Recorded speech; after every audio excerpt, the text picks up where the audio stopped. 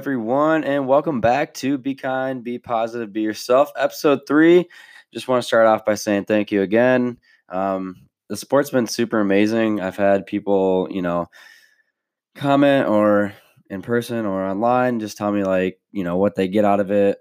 Thank you. The list of things that I've heard have been really, really great. And that means a lot to me just because it's like I talked about, I think last time, it was just a connection.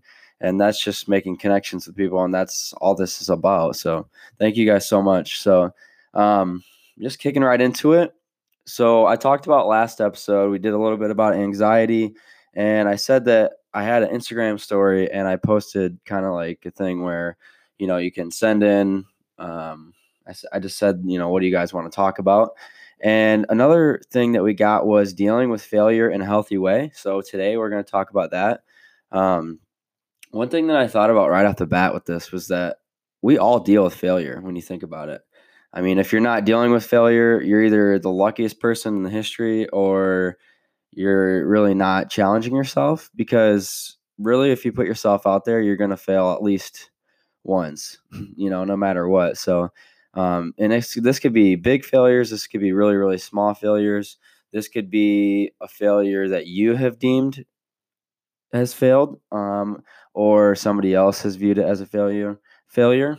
Um, and I think that one of the biggest things with failure, and the key part of it, is just dealing with it in a healthy way. I thought that was a really unique way to look at this.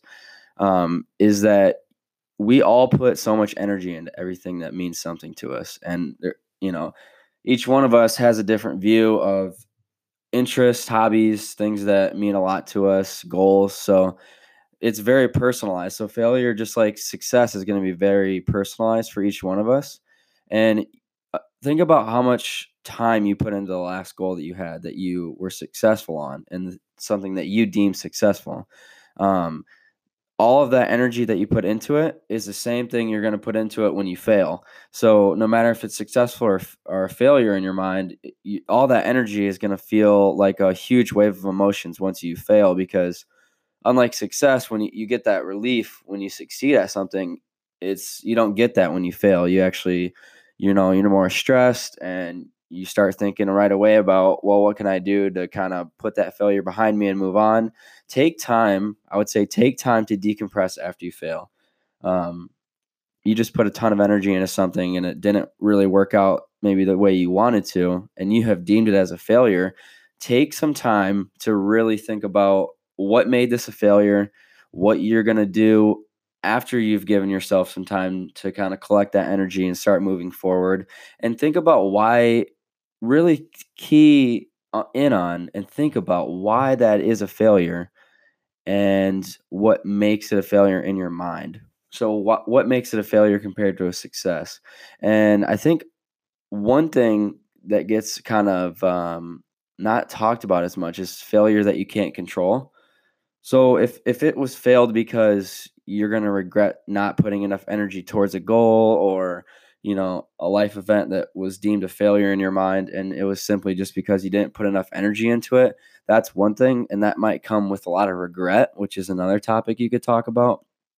But if it's simply just something that life dealt you, if it's anything from just bad luck, or you get injured, or you fail a test because there was like a bias test, or just anything that was like out of your control, think about what you can do in that situation that would have changed it. And if the answer is nothing, then you really, really have to focus on the energy moving forward. And here comes the first cliche. I talked about cliches in the first episode, but you always hear that nothing is a failure if you learn from it and move on. And I really, really, really like that idea. So if you look at something and it didn't work out, of course it sucks. I'm not going to sit here and say it doesn't suck. Failure is never a fun thing. But if you can just take some things that you learned from that and keep it moving, and then focus that energy on what you can do to shape your life going forward, then that's where you got to go with it. Like I said, don't start making decisions right away, because I think two things will happen. You might repeat the same thing if it's something that was in your control, and it might fail again. And then the second thing is you might regret the decisions you make because you're making them purely off of emotional stress and emotional energy from that failure.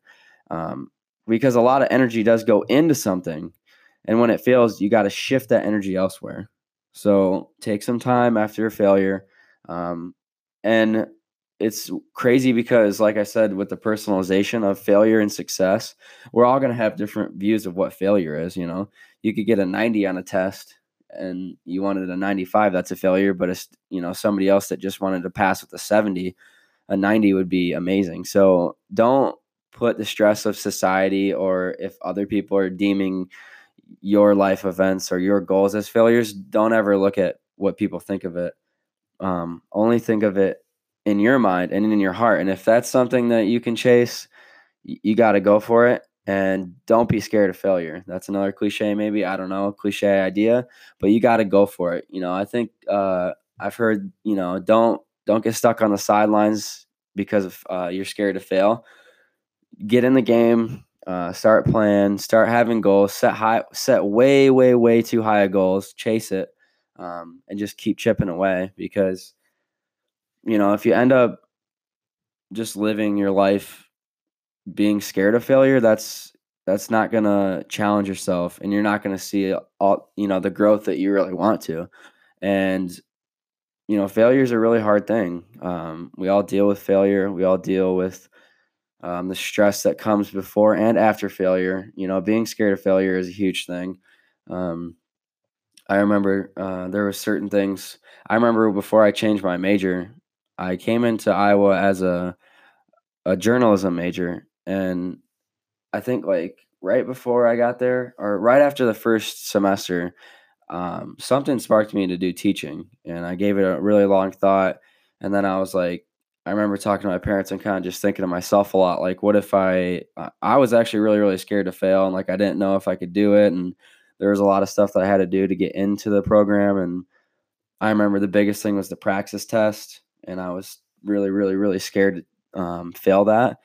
And I remember that was like one of the most stressful things going into the program, was trying to take that praxis test, because it was like a 4 or 5 hour test, and I was super scared to fail it. And I was like, what happens if I fail? Like, I'm gonna have to, like get readmitted and all this stuff. And then, it's just like you can't be scared to fail, because that's not gonna do anything for you. You gotta get in there, play the game. Um, so I think that's the best thing, is just remember to keep that energy, always set high goals. Your failure can be a learning curve in your life. And remember that. And just remember to decompress, take the energy, and then shift it right away. Not right away, but right after you feel comfortable moving on from what you deemed as a failure. But we're all going to go through it, and we're going to have many failures, but you just got to keep learning from them. That's the biggest thing you can do.